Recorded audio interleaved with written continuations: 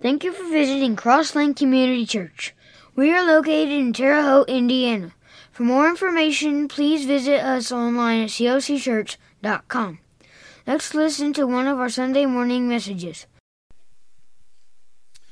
You know, you sit and watch videos about what our kids are doing, and I don't know about you, but for me, it makes me want to go do those things.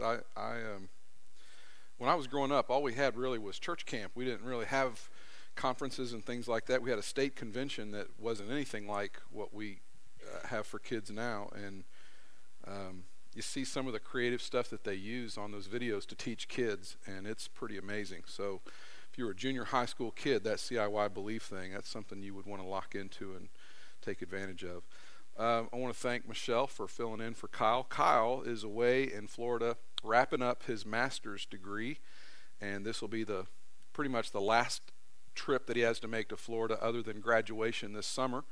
And I think we're all excited about that, not the least of which is Kyle, who has worked very, very hard and has a lot of stuff that he's had to do to get this master's degree, and it's bettered him. You can tell he's excited about it.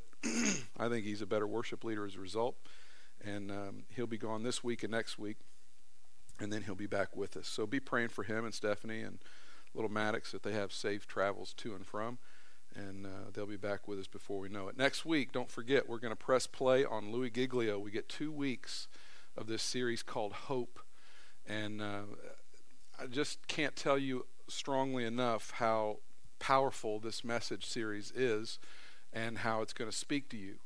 And if you know someone who's been through a lot, if you know someone who needs to know Christ, if you know someone that you've been trying to figure out, some reason to invite them to our church, this is a great opportunity for you to just say, hey, preacher's been talking about this thing that's going to happen the next 2 weeks, and I thought you might be interested, and bring them along. They will not be sorry. You will not be sorry if you're here. I promise you. It's really, really good.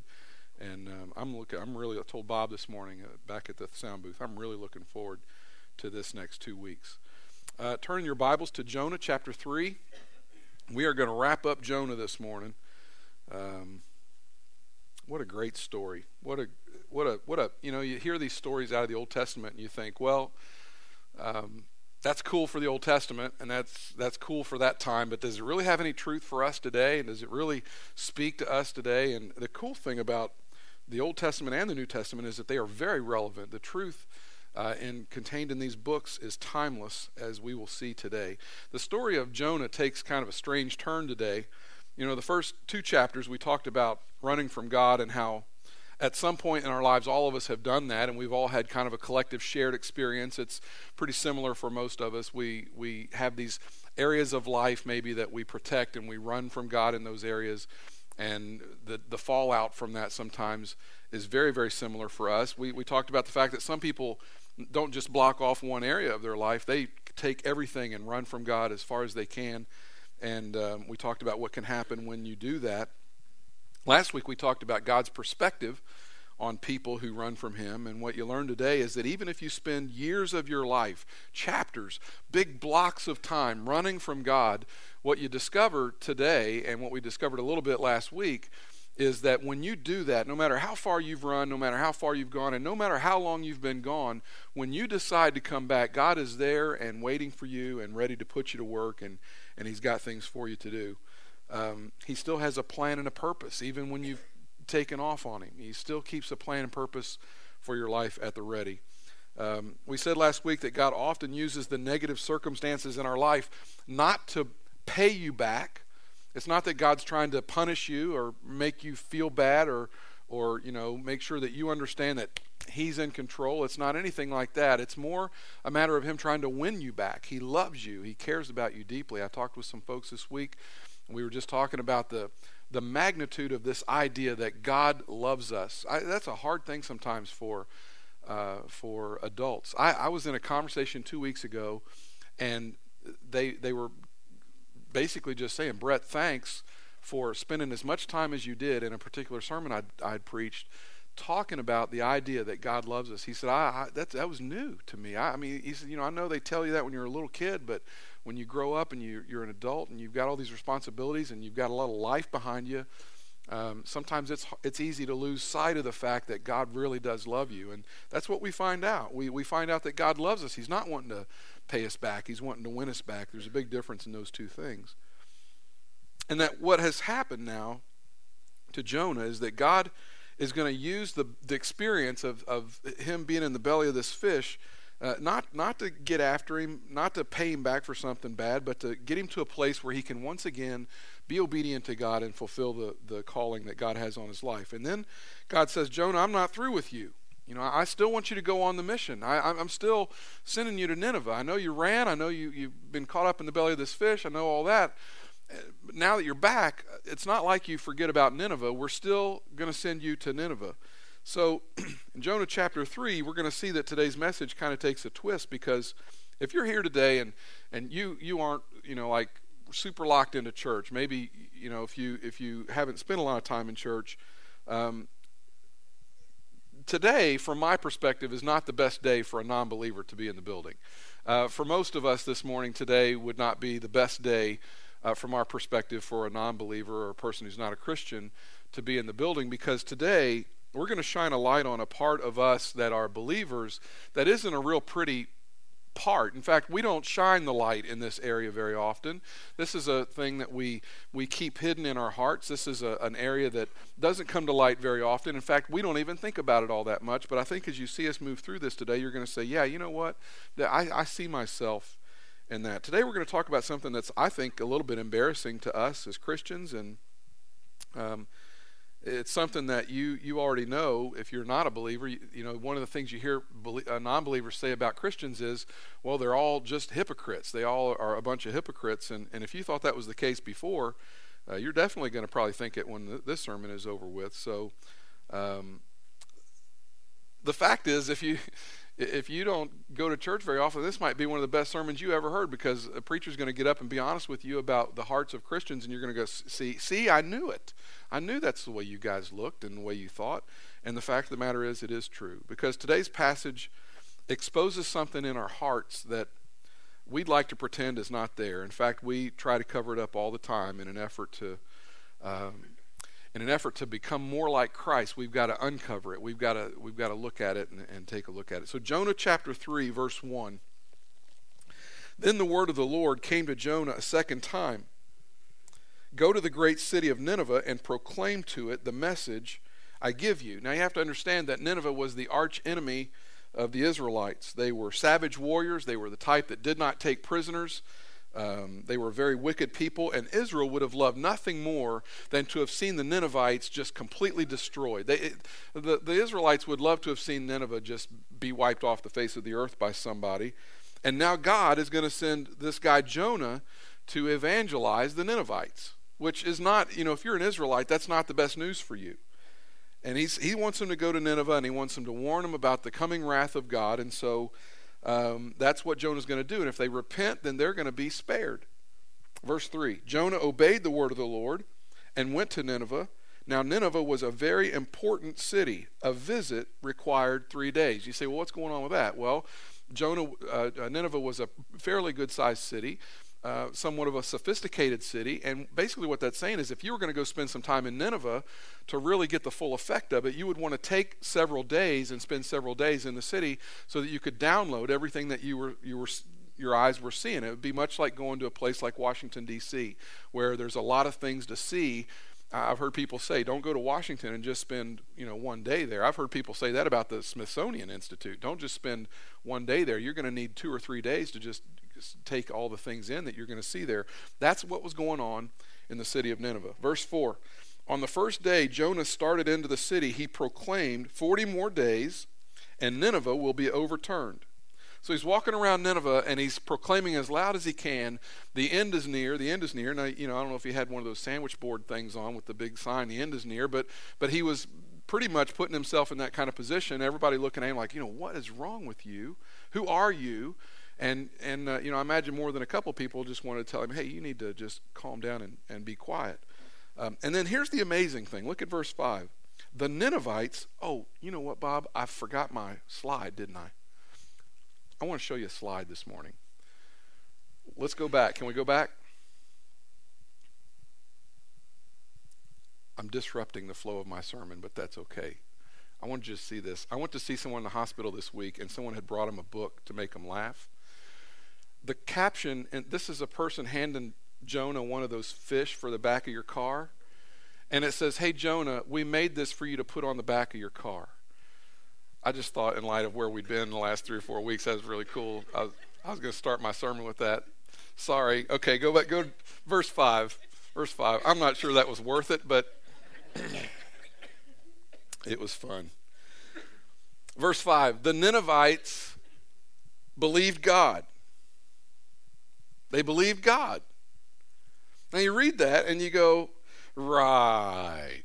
A stranger walks into a strange town and he starts proclaiming a strange message, and a message that probably we would not want to do and we wouldn't have any faith in. I mean, do you really think Jonah had a lot of faith in his message? You really think Jonah expected the Ninevites to repent and believe God? I mean, that's a simple message. You know, the end is near. You need to stop what you're doing. You need to turn toward God. I'm sure he didn't have a big, long sermon thing. It was probably pretty simple. And the next thing you know, they're turning to God. I'm just so sure that that's how it happened.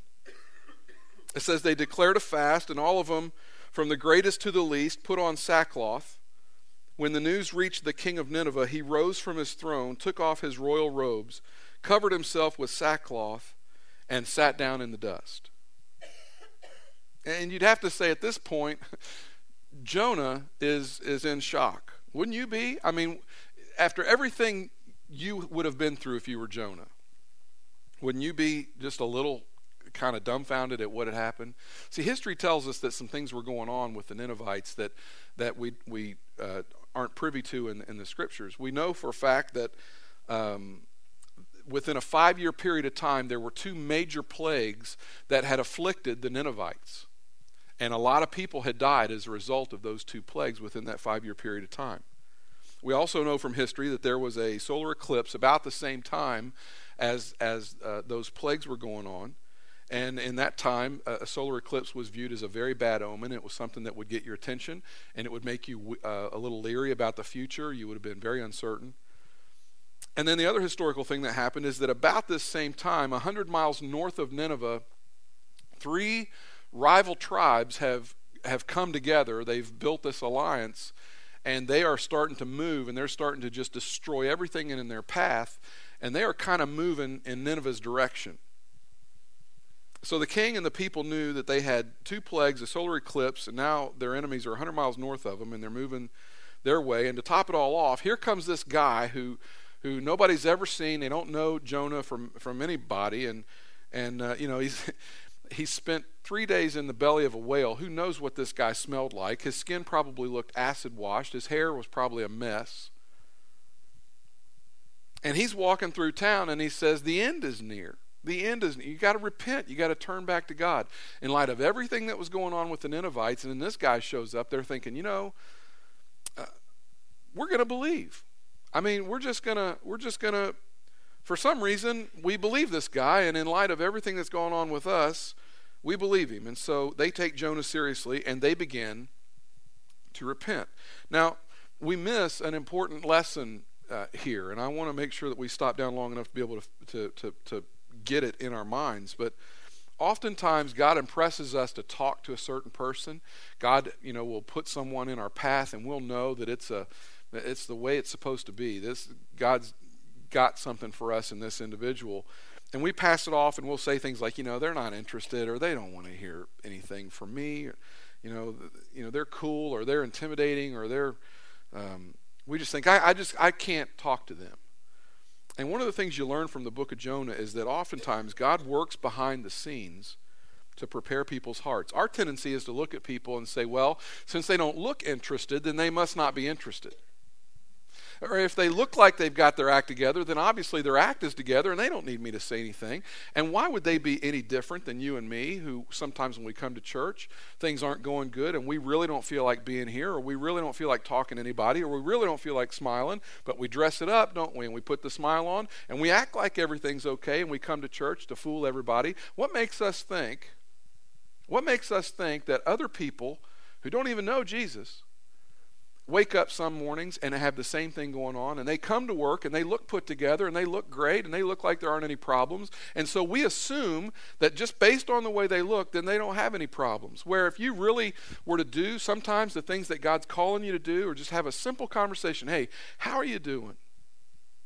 How's your family? How's work going for you? Who knows what they might open up and say? But we just assume that because they look like everything's okay, that everything's okay.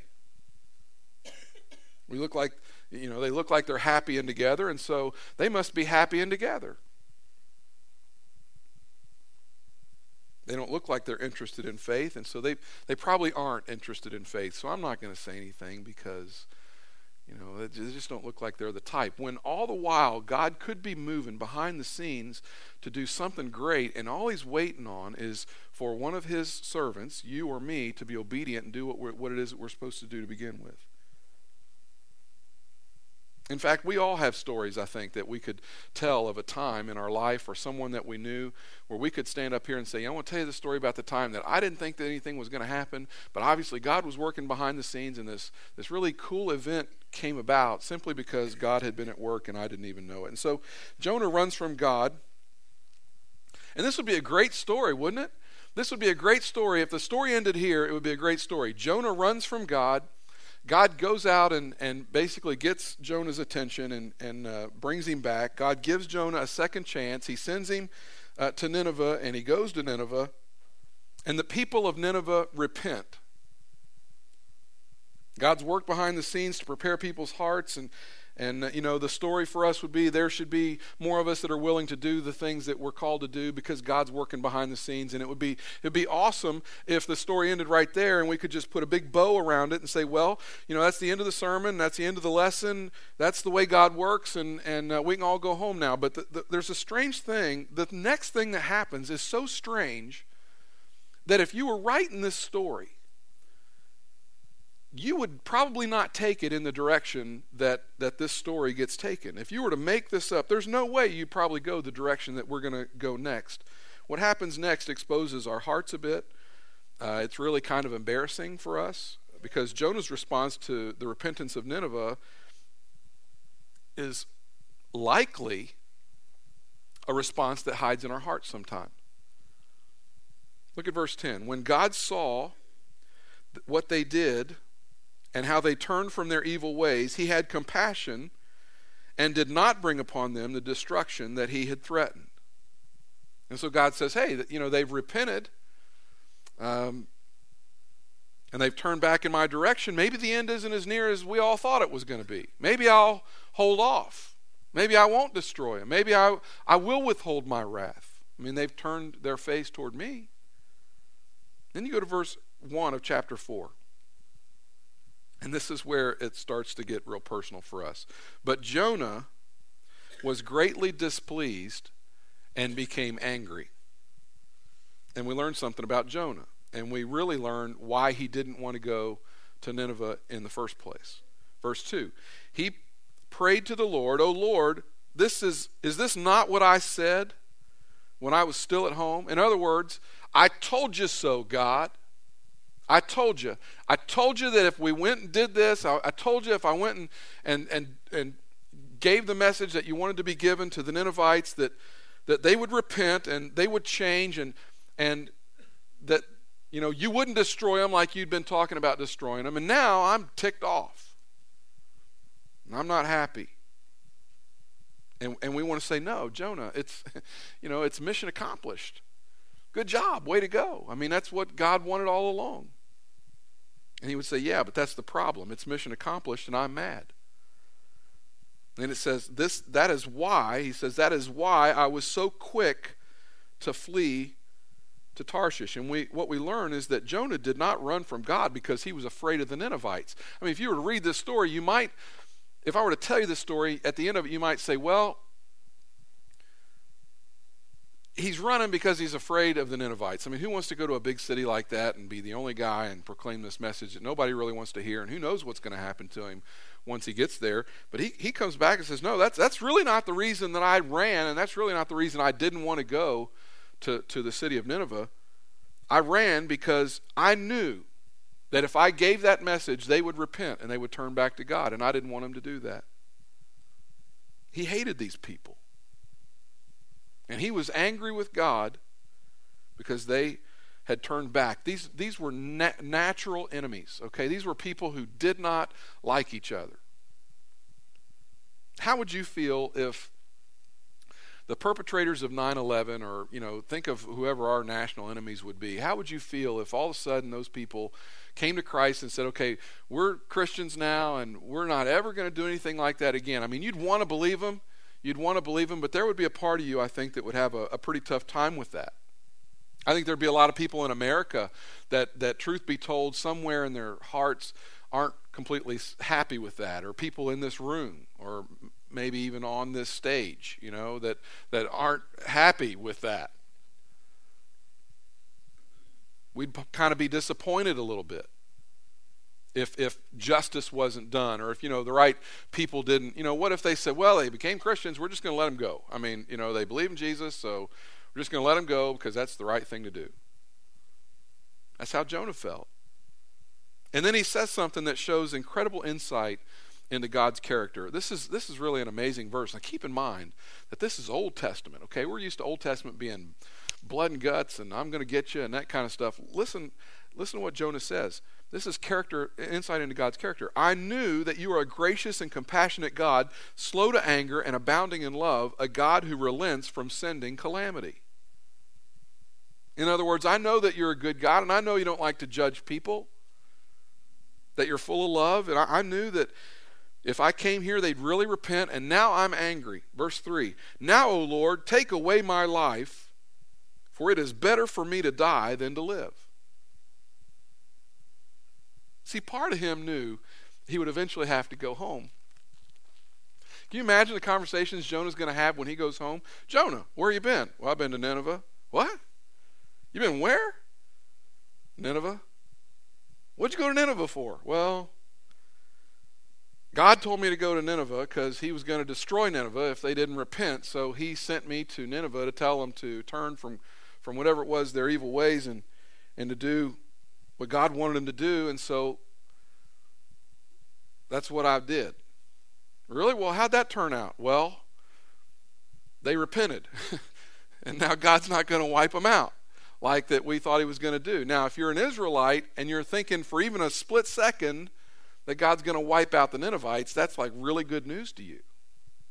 And then to go back to your countrymen and say, well, I'm the one that's responsible for carrying this message to the Ninevites that turned their hearts back to God, and now God's not going to wipe them out.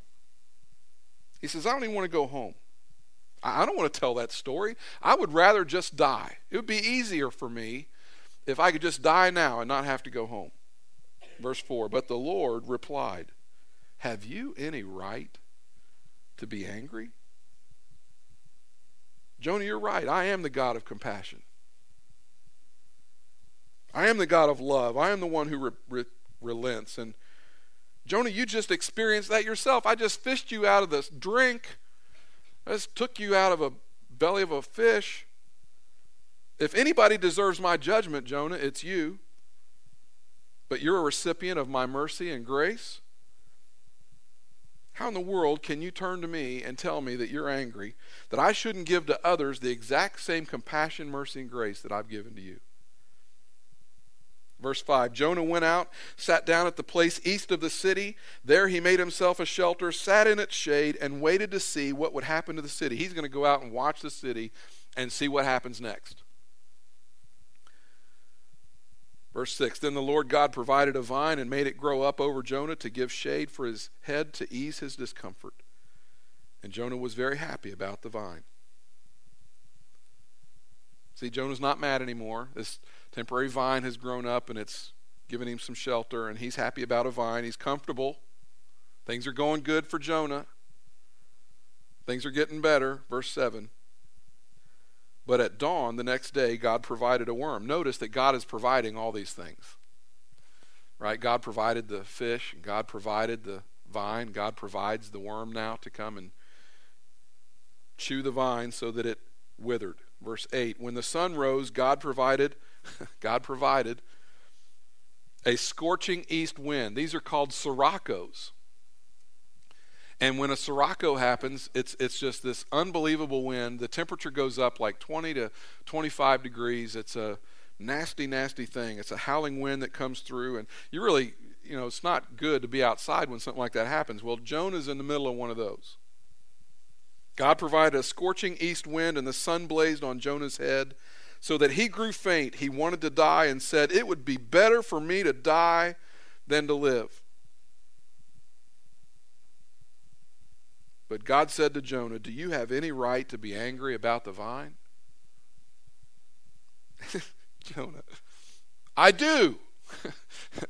I do have some reason to be angry about the vine. I'm angry enough to die. But the Lord said, "You have been concerned," and this is a key word. This is going to get real practical for you and me about this point. "You have been concerned about this vine, though you did not tend to it and make it grow. It sprang up overnight and died overnight." See, here's this really temporal thing, this very temporary thing, and you get all excited about this temporary thing, and it makes you happy, and you're emotional, and you're all attached to something that's so temporary that, by the way, Jonah, you didn't have anything to do with. You didn't make it. You didn't tend to it. Nothing. Verse 11, "But Nineveh has more than 120,000 people who cannot tell their right hand from their left." In other words, Jonah, these people are like kids. They don't, half the things they're doing, they don't even know sin. They don't know right from wrong. These people need help. These people need to know the truth. And then he throws this in, "and many cattle as well." It's kind of a throw in. And what about the cattle? Best guess is he's kind of taking a shot at Mr. Naturalist Jonah, who's all worried about the vine and all worried about everything else. Hey, what, Jonah, don't forget the cattle. You care more about a vine than people, Jonah. You care more about your own comfort than people. Ouch. And hey, Jonah, maybe just a little bit of compassion for the cattle. You think we could, find it in our hearts to worry a little bit about the cows in Nineveh? And look how the book ends. "Should I not be concerned about that great city?" In other words, Jonah, you are concerned about all the wrong things. You're concerned about whether or not they get what they deserve. And you're concerned about whether or not you're going to get what you deserve or what you think you deserve. You think they deserve judgment because of the way they've been, and you're mad at me for not giving it to them, and you think you deserve certain comforts, and you're mad at me for not giving you those. Jonah, do you know really what I'm concerned about? Jonah, what I'm really concerned about is that none of you get what you deserve. See, that's what God's trying to get across is I don't want anybody to get, look, if we got what we deserved, man. And he says, I'm trying to bring you along. I'm trying to let you be a part of this evangelistic process. And you can't seem to get on board with what it is that I'm trying to do. And because you're more concerned about what's going on with you than you are concerned about what my master plan is and what I've got going on. And this is where it gets personal for me anyway, and I would assume for you too, because, in a general way, I'm concerned about bringing people to Jesus, but in a practical way, a lot of times I lose sight of that. For instance, I took my family to Olive Garden yesterday. My family had a great meal at Olive Garden yesterday. It was nice. For the first time, really, in a long time. We didn't have any eruptions. I mean, our kids are getting old enough now where they can, they can look civilized and act civilized. It's great. And we had a really nice hour there together, and everybody got what they wanted to eat. But in retrospect, as I think about it, you know what? I don't think that I thought one time, I wonder if this waiter knows Jesus. I was way more concerned that the order was right.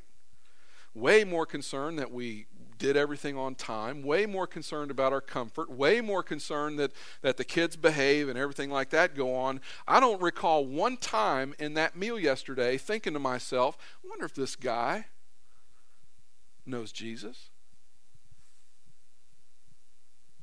See, there's some Jonah in me. In fact, there's a lot of Jonah in me. I can be way more concerned about my meal at Applebee's than I am about the person who's bringing me the meal. I can get way more emotional about a great steak than I am about the person who's back there cooking it, who's going to live forever somewhere.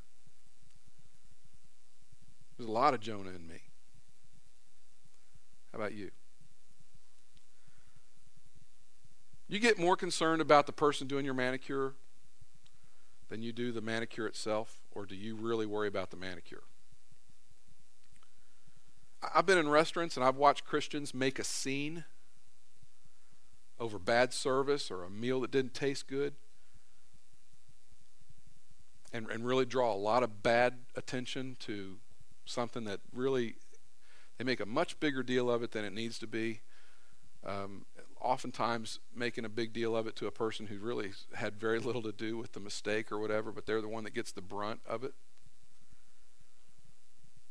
We get so involved, we get so wrapped up in our stuff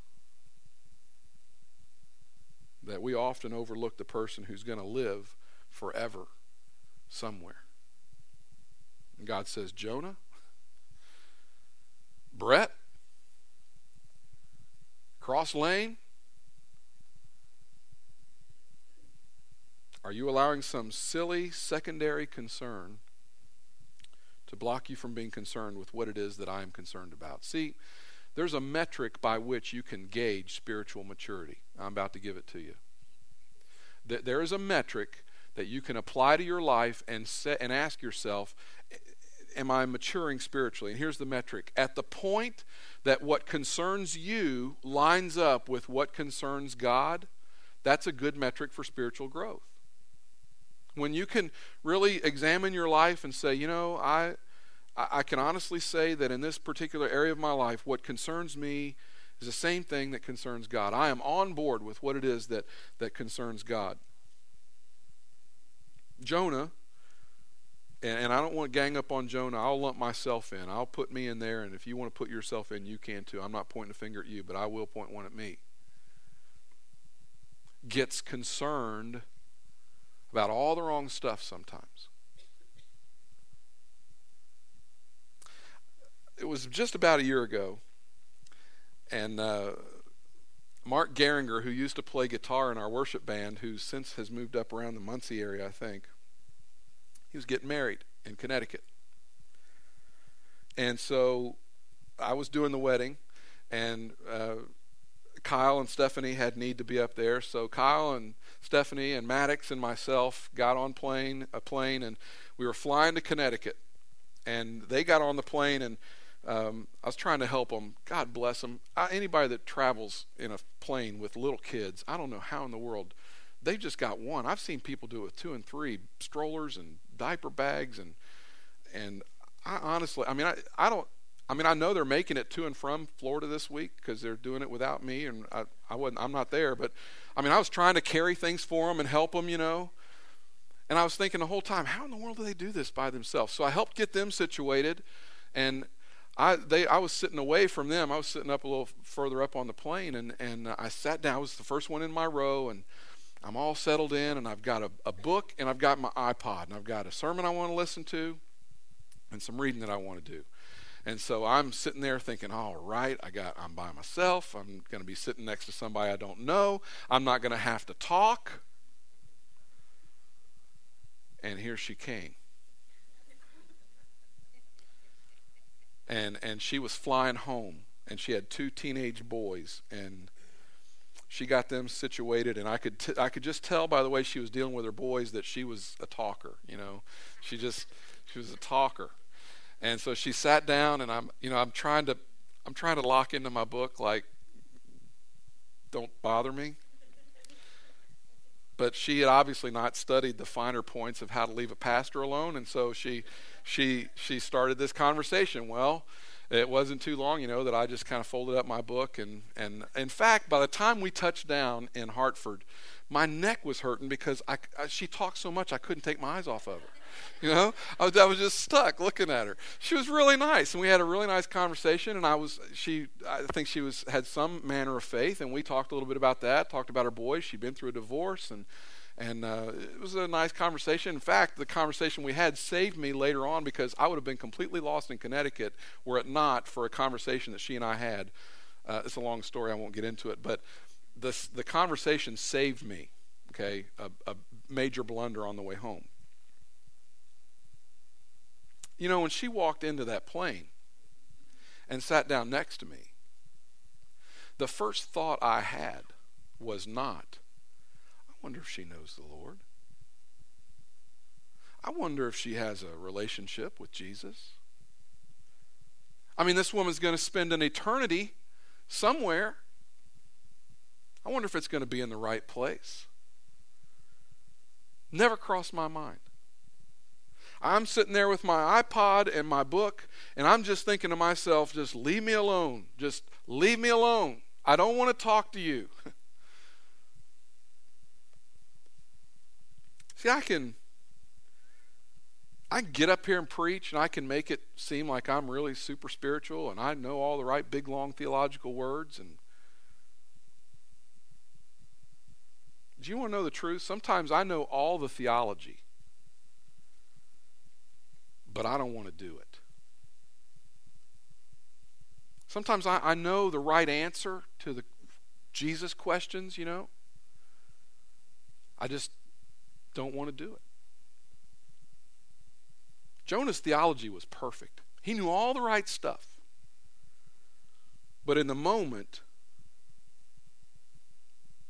when it matters, in the moments when I'm caught between the concerns of God and what concerns me, I am very, very prone to choose what concerns me. And when I lay that metric on my life sometimes of spiritual growth, do the things that concern God concern me, I don't like the answer I get. That's what Jonah teaches us. That's the ugly truth that was in Jonah's heart. That is the ugly truth that resides in my heart, and I'm just taking a wild guess that sometimes that's the ugly truth that when the light gets shined into the corners of your heart, that's what you find as well. You know what great prayer to pray today is? God, I really want my life to be concerned about the things that concern you. I really want my spirit to get bothered by the things that bother you. I want to be unsettled, Lord, when I know that there are things going on that would unsettle you. That would be a great prayer for us this morning. And if you're here and you've never given your life to Christ, then it starts with that first step where you say, I want to be in alignment with you, and I want to stop running. It's the story of Jonah. It's not a story. We think it's a story for little kids. Jonah and the whale, and we think it's a great story for kids. There are great lessons in the story of Jonah for us, because Jonah is us. He is us. Let's pray together. Father, it can be painful sometimes to read your word, and it can, if we stop and think about it and we start to make the application that is so easily there sometimes, it's not the most pleasant thing. And Lord, there's not a person in the room this morning that hasn't gotten so busy and wrapped up in their world that they have forgotten what was important to you.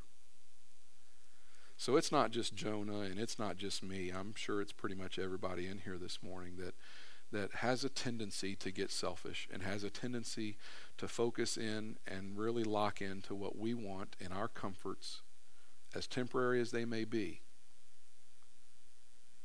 and not see a more eternal agenda. And so, Lord, this morning, it is our condition. It is who we are. We are sinful. We are not perfect, and we are selfish. And so, this is just something that we're going to fight with probably for the rest of our life. But Lord, I pray that you would help us to lay this metric over our life, this idea of, do we get concerned about the things that concern you? That you would birth that in our souls and in our hearts, that we would care more. And Father, in my case, I would plead it. Help me to care more. So that when we run into people and we see people, we see them the way Jesus sees them. And we don't, this is not about putting another notch in our gospel gun. And this is not about adding one more soul to the kingdom. It's not a count. It's not anything like that. It's seeing somebody in the eye, Father, and knowing that you see them and they need you. And so, God, this morning we confess that we are the way we are. We confess that to be the way you want us to be, we can't do it without you. And we are definitely Jonah in so many ways. Father, we claim your forgiveness this morning and know that even that has been nailed to the cross. Our selfishness, our pettiness, you've taken it all away. And we walk out of here clean, forgiven people. God, we love you. It's in Christ's name we pray. Amen. Thanks for visiting. We hope you've been encouraged. Please feel free to visit us online at clcchurch.com.